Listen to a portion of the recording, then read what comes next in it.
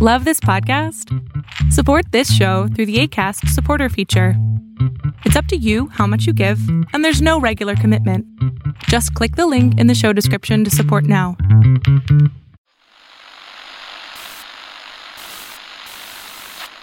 Nine, 12, 10, 28, 2, 23.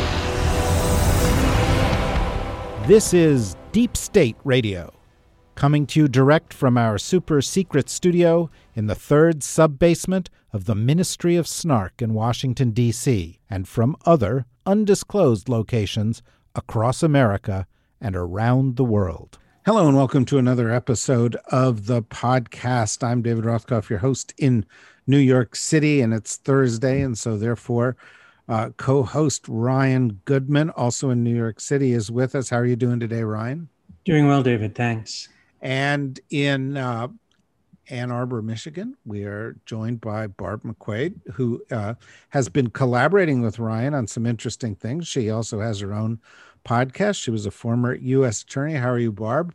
Doing great, David. Thank you. A little later, we will be joined by Kavita Patel, who is, I think, in traffic, if I'm told properly. But I thought we can start where you guys left off, because I think the two of you and Joyce White also put together a list of questions for the January 6th commission.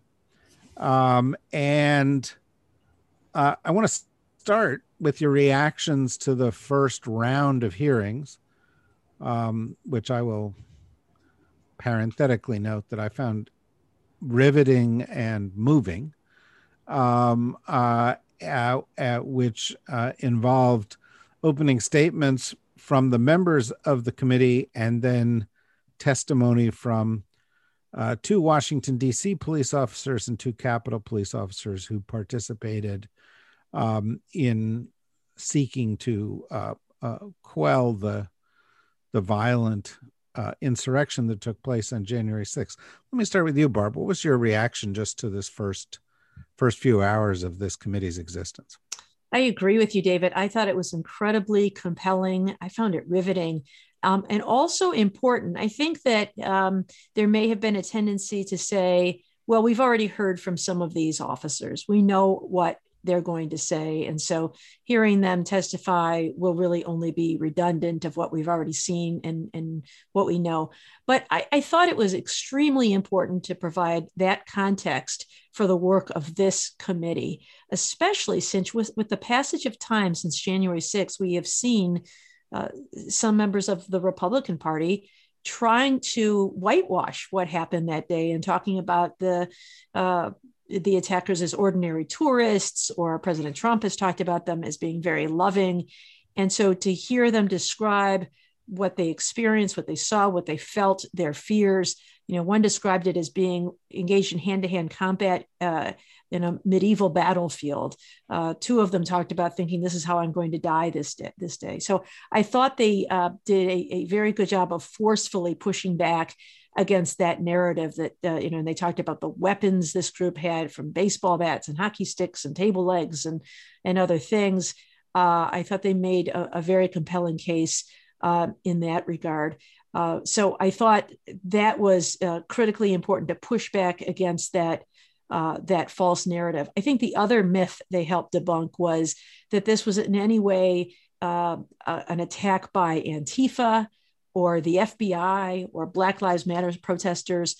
They said that everyone they encountered was there to support Donald Trump. They said Donald Trump sent them, and they believe they were doing this for patriotic reasons for our government. And so I think that really opens the door to where this committee needs to go, to finding those who planned this attack.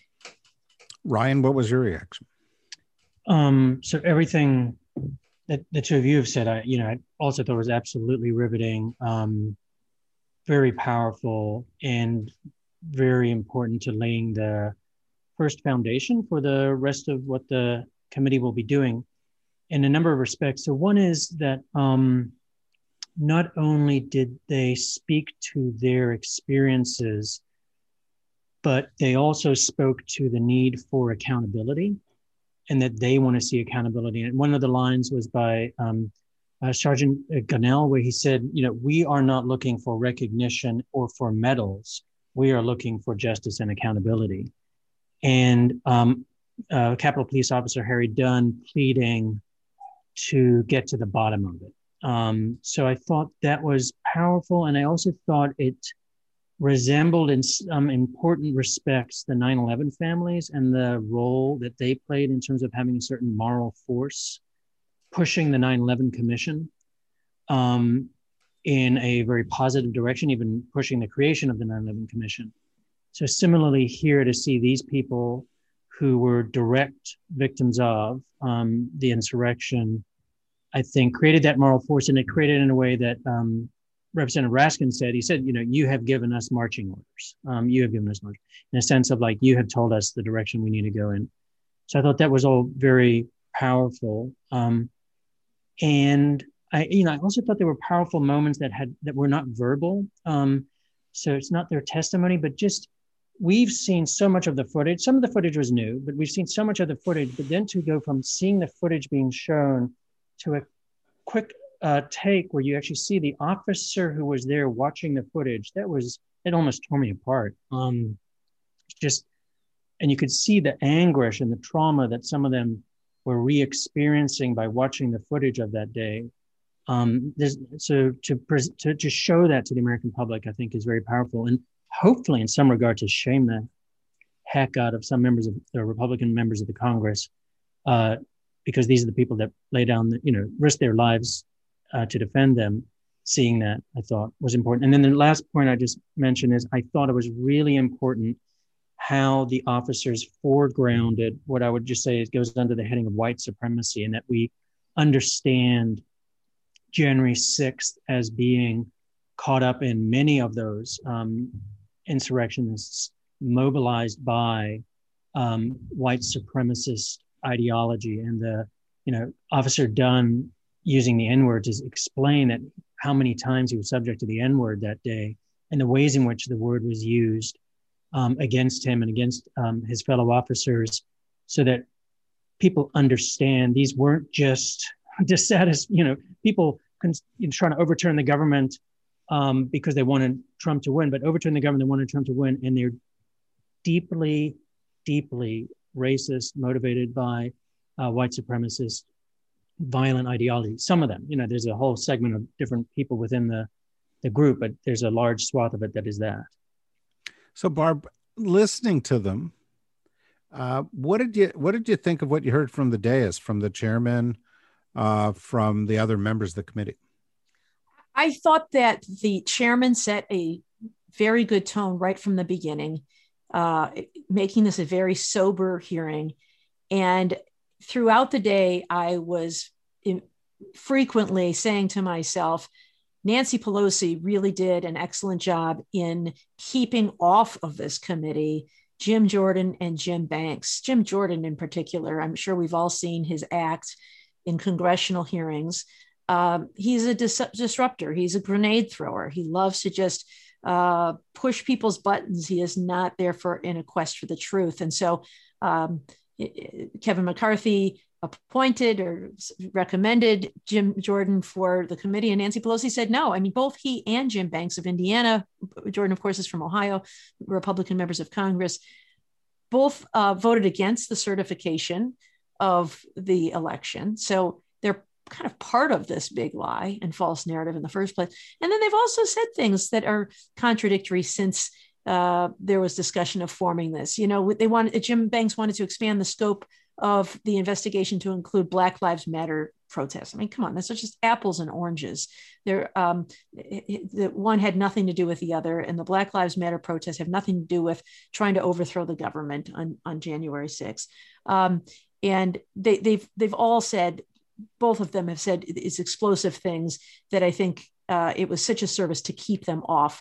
I was very impressed with the two Republican members who were on, Liz Cheney and Adam Kinzinger, both of whom talked about the seriousness of this.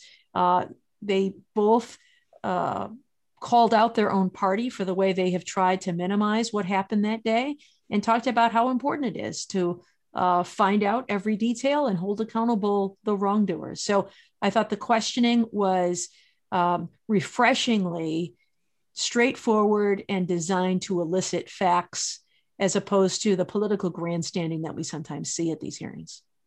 Ryan, when I listened to it, I thought, this seems like a bipartisan committee. I thought Nancy Pelosi, to pick up on what Barb said, had played it exactly right. And Liz Cheney's last name is Cheney. No one is ever going to think Liz Cheney is, some fringe liberal Republican who doesn't get it. You see what Kinzinger talks about in his service, and he speaks in Republican tropes, and so to have them on there, it felt to me like this was going to play like a bipartisan thing. And you could imagine Liz Cheney or Kinzinger questioning people in the future, and it losing any sort of partisan flavor. Did you agree with that, or am I being a little over optimistic about this? I agree. I think I could identify one edge along which it might be over optimistic, but I agree. Bipartisan, nonpartisan, however one wants to put it. I think it was showcasing like Congress at its best, showcasing congressional fact finding at its best. But maybe it was an easier set of circumstances and the facts that they were trying to get after and air in this particular hearing. Because this particular hearing was really about the experience of those officers on the day. And I think other hearings will more directly implicate certain members of the Republican leadership. So they might come across as being noisier with respect to, is it bipartisan or not, and what's relationship of Liz Cheney to the Republican Party or not. But I still think what an incredibly positive beginning, and they're going to have to try to figure out how to manage that, because the elephant in the room is that, of course, as Officer Dunn was pointing out, the person who sent the hitman is Donald Trump. And this is going to be, in some respects, an investigation of Donald Trump. It's an investigation of a lot of other things, too, that are important for public policy purposes, like where did the intelligence failures occur within our intelligence agencies. So I'm not sure. It's going to be a little bit more difficult to walk that line, I think, in the future. I just wanted to point out one thing, because I've been waiting for an opportunity to point it out. But there's something also that's so bad faith about Jim Banks. And everybody knows, I think, or a lot of people know what's so bad faith about Jim Jordan. But Jim Banks distinguished himself not only by trying to overturn the election through the blocking certification. He made a statement that's on his website when Kevin McCarthy picked him to be the kind of ranking member on the committee. And I just want to read it, because when I read it to myself, I first thought it was a typo, but it's not. He said, I will do everything, quote, I'll do everything possible to give the American people the facts about the lead up to January 6th, the riot that day, and the responses from Capitol leadership and the Biden administration. So it's just, not the Trump administration, the Biden administration. It's just, so the counterfactual that Barb mentioned of like imagining what that would have been like to have that injected into those solemn proceedings, trying to have these officers speak their truth, would have been a political circus, not a fact-finding endeavor. Hi, I'm Chris Cotnor, the executive producer of Deep State Radio. I'd like to introduce you to our newest sponsor and a product I've become a big fan of called Fume. Fume is a Canadian-made, handcrafted wooden essential oil inhaler. There are no electronics, harmful chemicals, or nicotine. Fume's cores are made from all natural super plants and help with relaxation, stress relief, quitting smoking or vaping, and much more. Visit www.breathefume.com/deepstate and take their quiz to find out which super plants are best for you. I took the quiz and I've been using the peppermint cores for the past week to help me with my focus, and has really helped me. The best part is that for a limited time, listeners of Deep State Radio can enjoy 10% off their initial order. Visit www.breathefum.com/deepstate. Thank you. Well, there was an element of political circus, Barb. Kevin McCarthy tried to counter-program it. He brought out Elise Stefanik, who will say anything, apparently, in order to, justify her having replaced Liz Cheney in the Republican leadership. And in this case, she managed to blame Nancy Pelosi, or sought to blame Nancy Pelosi for the attack, even though it was clear that Nancy Pelosi was one of the main targets of the attack, and they were looking for her. And had they found her, something really awful would have happened. And then, as if that were not bad enough, they dispatched a clown car full of additional Republicans down to the DOJ, including Matt Gaetz and Marjorie Taylor Greene, to plea for good treatment for the prisoners, seeking to portray the people that we saw in all of these videos who were violent thugs bent upon undermining constitutional process in the United States. But they were taking their side. And this was just day one. You can only imagine what would happen if McCarthy is called before the committee, or Jordan is called before the committee, or Trump is called before the committee, or the committee starts sort of hitting pay dirt and says, oh, look, Steve Bannon on the 5th said all hell was going to break loose. Trump said that, they knew, they planned this, et cetera, et cetera.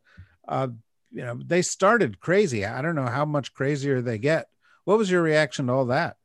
Yeah, I just don't understand the political calculus. I mean, it's bad enough you've got Kevin McCarthy and Elise Stefanik with their strategy of saying that this was all Nancy Pelosi's fault. I guess as Speaker of the House, somehow she's supposed to ensure that there is that the Capitol is not attacked. But it seems that I heard this criticism of that strategy. If they really believed that the investigation would expose wrongdoing by Nancy Pelosi, they would not have fought so hard to prevent these hearings from occurring. So that's just silly. At least they are taking the side of law and order and suggesting that the attack was blameworthy. Whereas the Gaetz group, who's at the Justice Department, this group is really off the deep end, because they are taking the side of the protesters, as you said. And I think to call them protesters is too kind a term, because the ones who have been detained are those who have been found by a judge to be either a danger to the community or a risk of flight. These are the most serious offenders who've been charged. These are not the people who are getting misdemeanors for merely entering a restricted area or some of the lower level ones. These are the higher level ones. And demanding that they find out whether these prisoners are being properly treated without any basis to assume the contrary. They are in the Bureau of Prisons. They are being treated the way all prisoners are treated in the Bureau of Prisons, which is pretty good compared. I mean, nobody wants to lose their liberty, but in terms of mistreatment, there's no indication of that. So I find these political strategies to be really curious. I know that these hearings were carried on Fox News, and I would guess that many people who call themselves Republicans would have been very empathetic to these police officers as they describe what they experienced that day. And so to take the position opposite them strikes me as, not only morally wrong and factually incorrect, but just politically foolish. Yeah, Brian, one of the, there were many striking moments in this hearing, but one of them came, I think, during the questioning of Jamie Raskin, where one of the police officers pulled out law book and said, here's how the law defines domestic terrorism. And, it was very clear that under the law as written, these people were terrorists, and the Republicans have actually become pro-terrorist. It seems almost incomprehensible. But what was your reaction to how the Republicans are trying to spin it? I agree with what Barb said, to the point that it really is flummoxing to think that McCarthy would not try to rein in the group that went over to the DOJ. And the four prominent people, in fact, I'm not sure who else was there, the four people that were listed on many news sites, Marjorie Taylor Greene and Gosar and others, also are Republican members of Congress in a very small minority, 21, who voted against awarding medals to the Capitol Police officers. I mean, so that part of it. And then in terms of like lining up with the idea of lining up with the terrorists, it was interesting to see Raskin also got an opportunity this week to ask Representative Andrew Clyde if he wanted to clarify his earlier comment that they looked like tourists. And there's this 8-minute video that's still available on the CNN website. And Clyde is just ducking and diving. And then Raskin's very good about saying, well, what do you think? Either the officers who said these were no tourists, they were terrorists, or they were terrorists. Which is it? Tourists? Terrorists?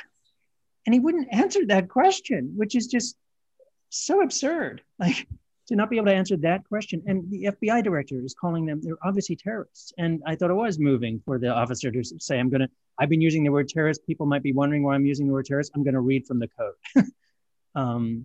So absolutely, it puts it in very stark terms. So to me as well, I just can't understand in some sense, I can't understand the political move, except for the fact that that segment of the Republican Party really is speaking to a very small audience. And that audience is a very radicalized audience of QAnon and other parts of an audience that have been subject to so much disinformation and the like. That's who they're trying to speak to, I suppose. So, as we were listening to all of this, and it was quite striking, and as everybody has said here, off to a good start. I was looking for clues as to what was coming next, right? And Chairman Thompson said, well, we're not going to take, or I've given the heads up that we may be working during the August recess. And subsequently, his office has said that the first subpoenas will be going out soon. And during the course of the hearing, there was an emphasis, which I welcomed, although I did not really fully expect it, on planning the origins, what was going on in the White House, et cetera.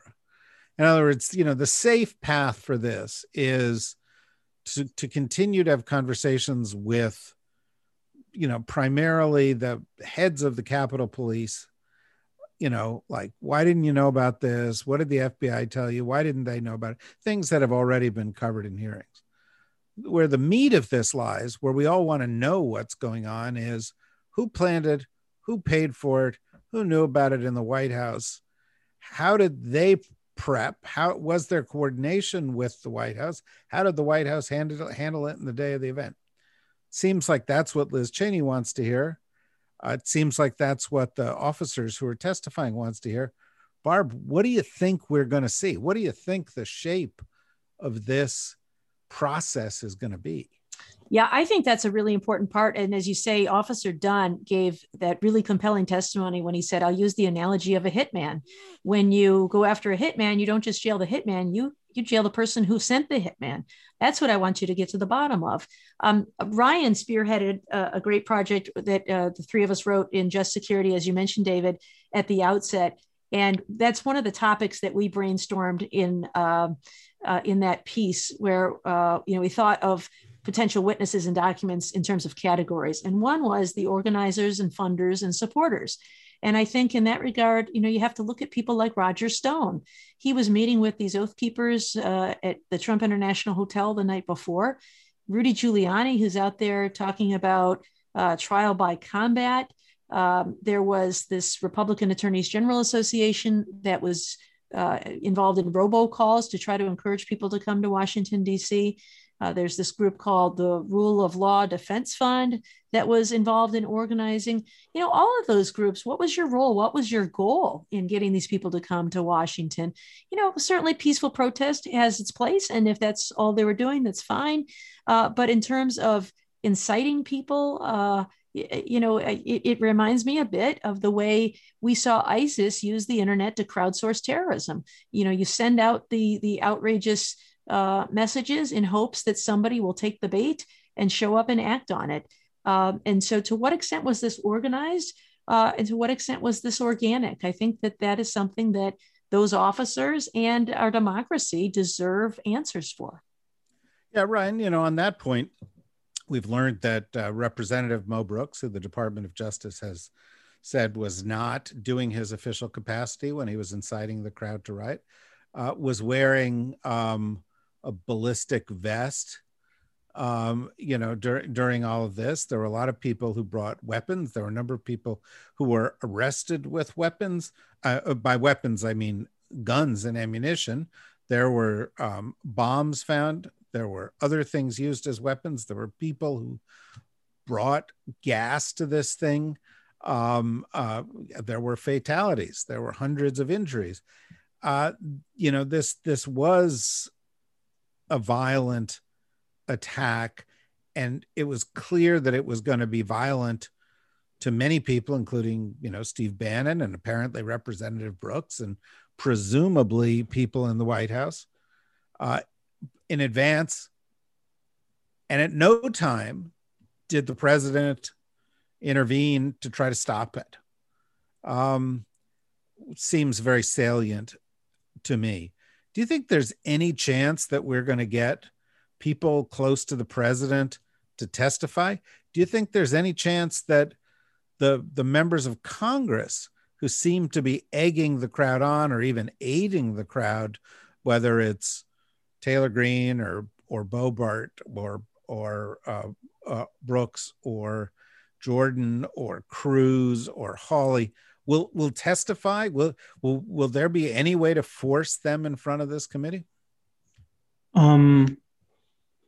So I think that there might, first of all, be a number of documents and records and phone records that the committee will be able to subpoena. And then once they have that, and we'll be able to isolate the kinds of questions that they would be able to ask people that they would have a hard time not answering truthfully. And I think that there are so many people involved potentially with their communications that they might be able to do closed questions with each of the individuals, and then they know that the others might talk.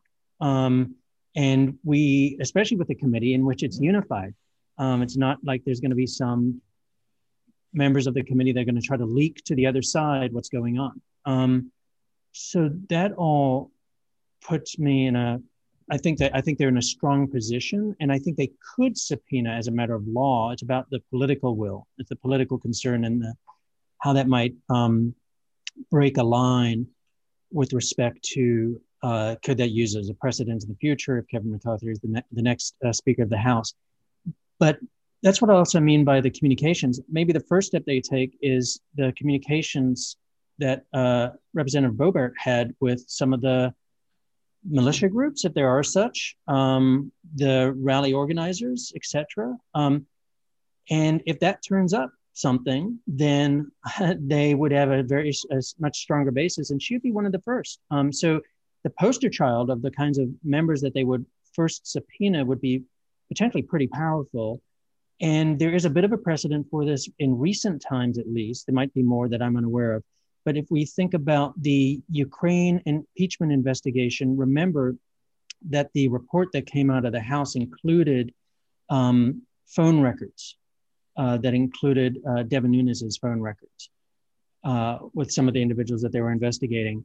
So that part of it has already been done before and very recently. Barb, I can imagine Boebert, Taylor Greene, Jordan, Hawley, Cruz, those characters, Gates, burning their subpoenas in a small rally in front of the Capitol building. and saying, what are you going to do about it? Come get me. And we've seen that congressional subpoenas lack teeth. Is there any way to compel people to actually follow through with this stuff? I think one thing that might be different this time around is that the Justice Department is there to enforce them. In the Trump administration, the Justice Department was not willing to go to bat, and they were, I think, kowtowing to Donald Trump in many ways. And so you couldn't count on them to enforce subpoenas. I think you can in the Biden administration. I think that if they were to do that, to burn them, they could bring a case for contempt, and that could be sufficient to coerce compliance. The biggest problem I see is how slow the process still works. And Donald Trump really, I think, pointed out the gap in the law that exists there. He was able to stall compliance with subpoenas until after he was out of office. And I think that is a real gap in the law. It would be nice to see some changes in the law to permit an expedited process when we see these kinds of situations, so that they don't take years and years to resolve in the courts. But I think that might be one of the key differences, is a Justice Department that's willing to play by the rules and not try to protect those who've been subpoenaed. Yeah, and this Justice Department actually this week sent a couple of signals that was where they're going to come out. One of the things that seems a potential trap in all of this, but also seems an important element of all of this, Ryan, is the degree to which your argument is that by fostering the big lie, you fomented this insurrection. And in particular, by the president fostering, the big lie, he led to this insurrection. A story has been making the rounds in the past 24 hours that the president regularly was calling the Justice Department in the wake of the election, saying, investigate this, investigate this theory of fraud or that theory of fraud, without evidence. That seems like a completely inappropriate thing for a president to do. But is that a bridge too far for an investigation like this, or is that essential to an investigation like this? So I think there's a important strategy with respect to public messaging and informing the public that I don't know what the committee would want to do about it, which is, and I thought it was a missed opportunity with the impeachment trial of Donald Trump. If you're going to try to impeach about the incitement and the rest of it, how do you do that unless you first deal with the big lie? And that public perceptions, if somebody believes the big lie, then they do kind of side with some of the people who went into the Capitol, didn't maybe commit violence or something, but a lot of them are there because they were fighting against a coup. They were fighting to prevent the government from being taken over by somebody who didn't win in their minds. And so if you bought the big lie, everything else looks very different. So the impeachment managers didn't go at that at all. They just went for the incitement part. So I wonder if the committee maybe has an opportunity there. And I do think it is very much within the four corners of this committee's mandate to go right at the question of the president's use of his power to try to pressure the Justice Department. And because it's directly related to January 6th and all the rest of it. The only question is, maybe the committee does not need to do that because there are two committees that are already investigating that. The Senate Judiciary Committee and the House Oversight Committee are investigating that very nucleus of facts with respect to President Trump calling the acting attorney general. It wasn't even just regular, it was at least once a day. So every single day, he was calling him to try to pressure him to investigate baseless fraud allegations about the election and overturn the election. And so it is kind of nice that we have these concurrent investigations. And that's where the Department of Justice's letter that went out to the former acting attorney general and the others was specific in a certain sense to those ongoing investigations. It said you can speak to the House Oversight Committee and you can speak to the Senate Judiciary Committee. Total green light. We're not going to try to block it through any invocation of executive privilege. So I think all of that will surface in some sense through the other committees, even if it doesn't come through with the Select Committee. And then the last point of it is, it's not just that it was improper. I think to me, I don't quite understand why it's not just actually a very clean shot at the Hatch Act. And the Hatch Act has a criminal provision, and the criminal provision is for pressuring another U.S. official or subordinate to try to utilize their office for political purposes. And George Conway on Twitter last night put the two things together. He said, look at the DOJ letter. It says the reason we are greenlighting you is because this involves an activity of the president to use pressure. The allegation is to use pressure for his personal political purposes, not for governmental purposes. And then George just did that, and he juxtaposed it with the Hatch Act provision. And almost like 1 + 1 = 2. And then today, Crew submitted a complaint to try to jumpstart a kind of criminal investigation at the Justice Department with that set of facts. So I think it's fair ground, and fortunately, there are multiple committees that might be looking at it. Okay, so what I'm going to do here is the following. I'm going to ask each one last question on this. Kavita has joined us. Hi, Kavita. Hi, David. I really did come to listen, and happy to report that I think my traffic was generated by protesters to the Biden vaccine mandate announcement, given the signs that I saw along Connecticut Avenue. And so, yeah, that's bananas. So what I want to do is I want to come back to that. I'd like to take the next 3 or 4 minutes and finish up this discussion here about the January 6th Commission. And then I want to turn to Kavita and talk a little bit about where we are with the pandemic, if that's okay. For another 10 minutes, Barb, you can pop off unless you have some questions about the pandemic you want to ask Kavita. Barb, you were a prosecutor. Give me the 5 people you most want to see in front of this committee. Well, I think I would put them into categories. One is I would want to know about the intelligence failure. And I think Chris Wray at the FBI is probably the best person to ask about that. Ryan and I have talked about this before with you, David, about how he really evaded the questions in the past by talking about how we can't just look at social media, when in fact they absolutely can do that as long as they open a threat assessment. Why did you not open a threat assessment in this case? I would want to know about that. Then I would want to know about why, when they did have some information, there was that information that they got out of the Norfolk office that some protesters were planning war at the Capitol. Why was that net red flagged? Why wasn't the sharing with everyone involved more effective, when I think most of us who are casual observers knew that there was likely to be a very violent mob scene at the Capitol that day? 3, I would want to talk about the delay in getting reinforcements to the Capitol. So who is that? Who would be most involved there? Probably a number of witnesses, but perhaps the acting Secretary of Defense is the most important. There was, several hours before the National Guard showed up that day. And so what was that about? What was the reason for that?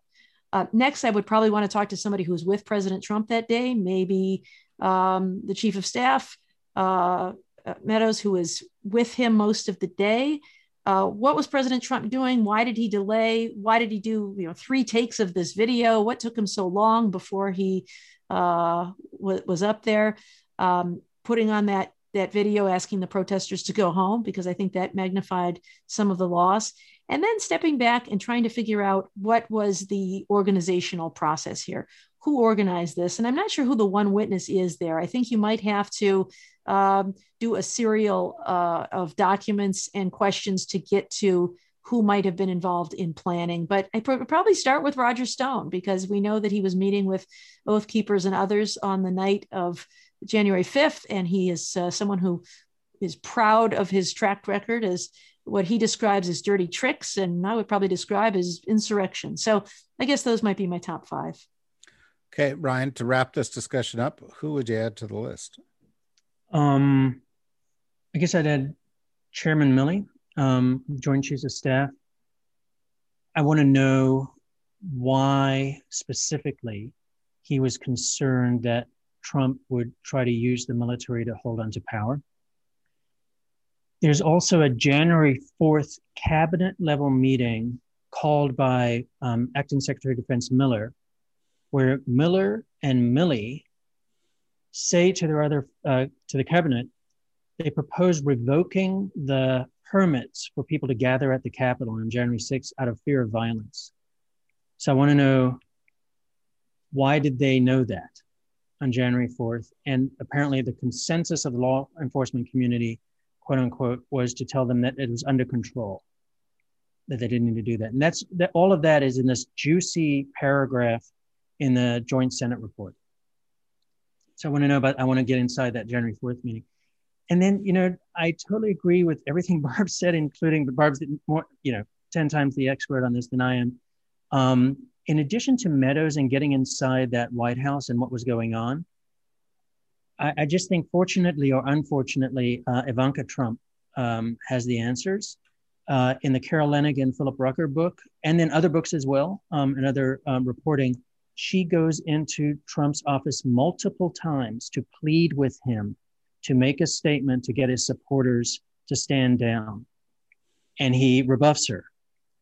So I want to know, what did she tell him? Did she say the vice president's life is at risk? Members of Congress' lives are at risk?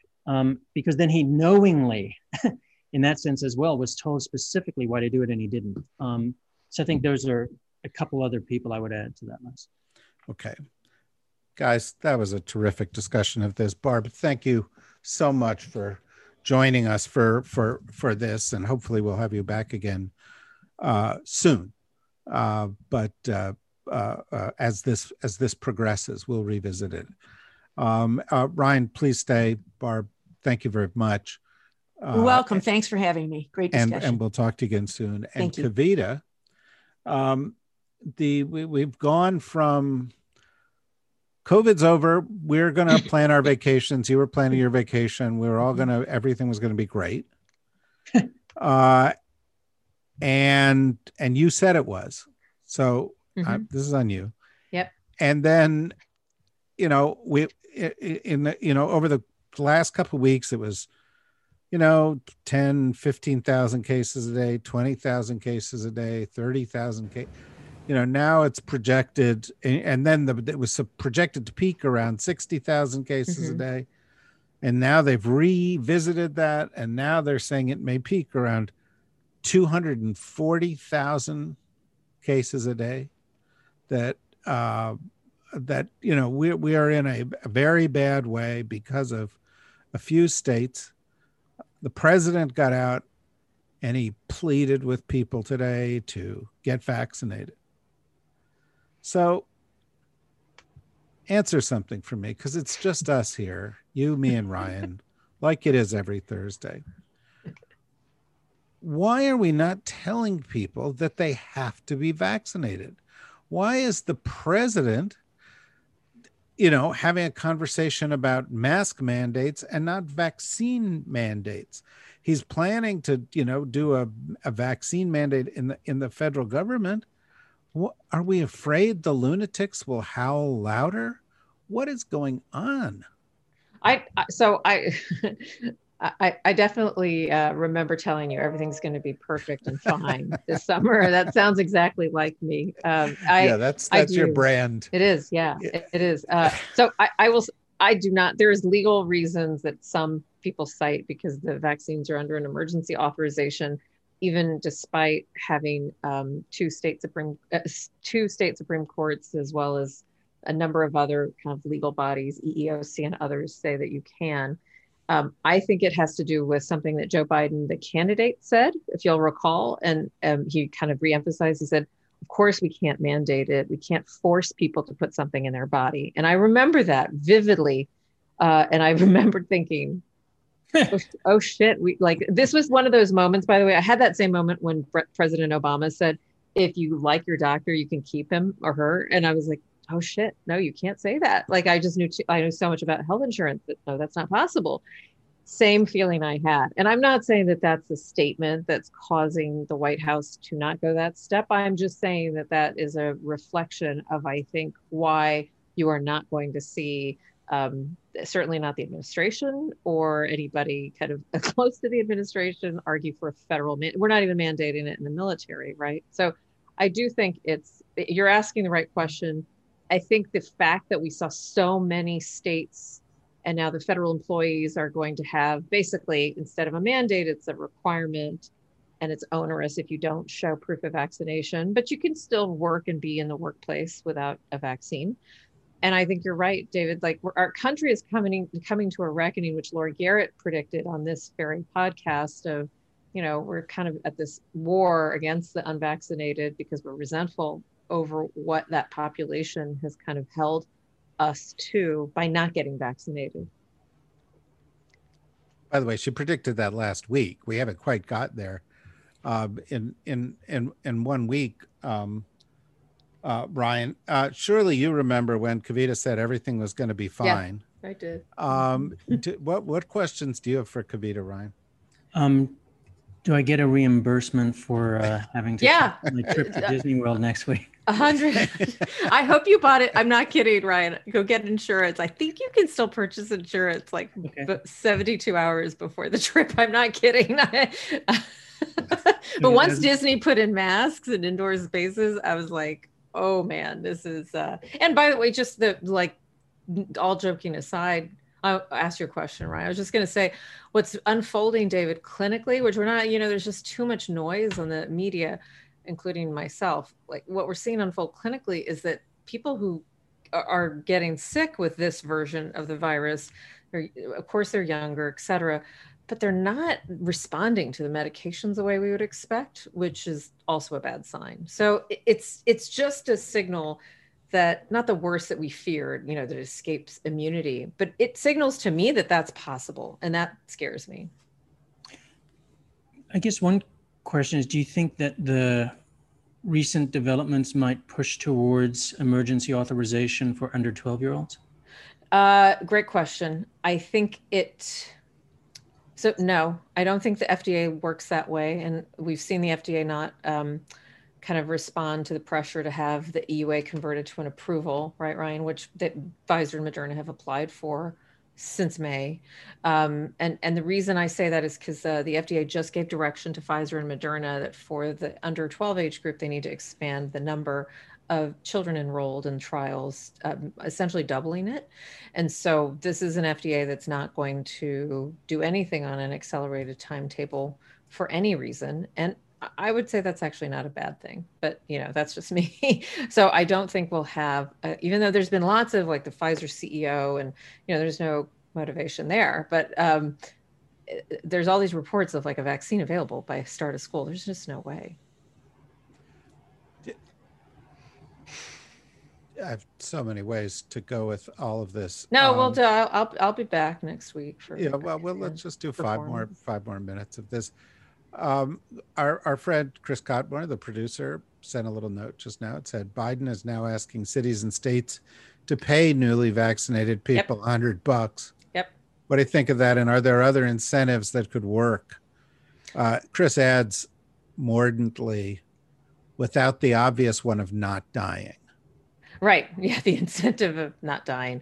I just saw Ron Klain tweet that was one of at some point in the last, when I was in traffic, to Governor Tim Walz of Minnesota, this is real leadership, because he announced that he would give people $100. And I actually, look, I think it's going to make some people get vaccinated. Is it going to make 100 million people get vaccinated? Probably not, but it will probably nudge people over the edge.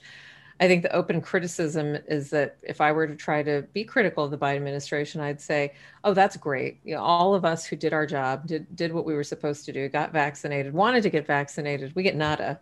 Now you're rewarding people basically because they were like children in the corner. Not everybody, but they were like children in the corner that wouldn't, eat their vegetables. So it's everything that goes against what I want to do, because I want to do what I think you're suggesting, which is a mandate and a requirement, whatever you want to call it, just like I have to do in hospitals. And we're starting to see more private organizations do it. I wish the president, instead of asking city leaders to do this, by the way, where are they getting this money from? I guess that's not detailed, but it just seems like with all that's going on, this is not the best way to use funds. But at the end of the day, David, if it brings us to some normality, I guess I'm fine with it. I don't know. There's something about it that's really bugging me. And it does bug me. I can't articulate it though. I agree. What is it? Why are we rewarding these people who've dragged their feet and put their neighbors and families at risk? Right. And why do we have to? They have to wear a seatbelt. They have to stop at a stop sign. Yeah, where does it stop? They can't smoke on an airplane. Well, David's they need certain vaccines to get into school. Yeah. Where does it stop? It's just freaking ridiculous. Do we pay Trump supporters who didn't participate in January 6th because they seem to, like, is that? I mean, what is it? When does it stop? You're absolutely right. If you're really stupid about it, we'll give you $1,000. I mean, I don't know. Yeah, it's $100. No, I think. Look, so here on Deep State, to make me incredibly unpopular, even with our most liberal listeners, I actually want insurance premiums to go up for people who are not vaccinated. And that might be what's considered the most punitive, kind of, in many ways, regressive, just horrible. I don't give a crap anymore. I'm watching people generate hundreds of thousands of dollars in unnecessary hospitalizations and long-term care stays. And me and Ryan, we're paying for it. And that's not acceptable anymore. Not acceptable. Crazy. And, when the coming recession hits or the coming, wave of shutdowns happen, these people are going to then demand, another kind of bailout. 100%. No, you hit it, David. That's why it's bugging me anyway. Okay, Brian, last question. Yes. I guess it would be helpful to explain not just the vaccines, but also the mask mandates that just got flipped. Yeah. And maybe just to talk through why there are mask mandates for vaccinated people. Yeah. And I guess one part of it is, so to me, I think of it as somebody used the example, I forget whom, but maybe many people do, about drunk driving. So that's the one that you all didn't mention. Mm-hmm. Like you need to get a vaccine, you need to be vaccinated, you need to wear a mask, because you can't say, I get to make a personal choice about my own risks. It's not about your own risks. You're risking everybody else. You can't say I'm in the car drunk because that's the risk I'm willing to take for myself. Right. That applies to the mask mandates too, in essential mask recommendations coming from CDC. Are there also concerns about breakthrough cases in which it looks like some of the statistics say that if there's a breakthrough with the Delta variant, that there's a pretty sizable percentage of those individuals who have long-term significant effects that don't maybe land them up in hospital or dead, but are pretty significant and maybe have very long-term effects of which we don't know right now. Is that right? Right. Yeah, that's correct. So I'll just summarize. Number one, there's data that's going to be published tomorrow by the CDC, which is what they use to substantiate the reversal in their mask guidance. And it has to do with a little slightly higher breakthrough rate, but even more concerning was breakthroughs are able to transmit even mild breakthrough infections to transmit effectively to unvaccinated people, which only adds more gasoline to the fire. So that's one on masks. And then number two, I actually make the masks mandate equivalent to, we tried the honor system, it didn't work. And now we can't trust the honor system. And that's what I think is the most essential part of a mask mandate, frankly. And then number three, Ryan, to your point about the Israeli study published in the New England Journal of Medicine, over 1,400 healthcare workers who are generally high-risk people, of which there was a 2% breakthrough infection rate. 20% of those people, small n, 39, had long-term symptoms. So just a concerning sign. Well, there are a lot of concerning signs out there. This is a very worrisome moment. It's more worrisome than it was last week. I just saw estimate today that in terms of excess deaths associated with this period, we'll pass the 1 million excess deaths mark in October. Yep. So we're just a couple of months away from passing total likely death toll, official plus unreported, to associated with this to 1 million. We'll keep talking about it. Obviously, Kavita, and I mentioned this on Twitter before I came on the air here, but no one is allowed to listen to this podcast unless they're vaccinated. It's right. easy. If we believe in these mandates, we have to live up to them. That's right. If you don't have a vaccination, stop listening. Exactly. I love it. And I promise you, between now and the next podcast, I will sit with Chris and we will come up with a good big discount. And if you send us an email picture of your vaccine card, you'll be able to become a member for half price. I love it. Okay. So, we're this, you guys out there are the nerd elite of America. Live the life, walk the walk, talk the talk. We'll be back next week for more of this with Ryan and Kavita, and undoubtedly somebody else absolutely fascinating. Please join us. And in the interim, if you're not vaccinated, get vaccinated. If you go outside, you go into a public place, indoors, wear a mask, and be careful, because it's not what it was. Thanks to everybody for listening. Thank you, Ryan. Thank you, Barb. Thank you, Kavita. And if you want more about what we're doing, go to the dsrnetwork.com and you'll find it all there. Bye-bye, everybody, and be safe.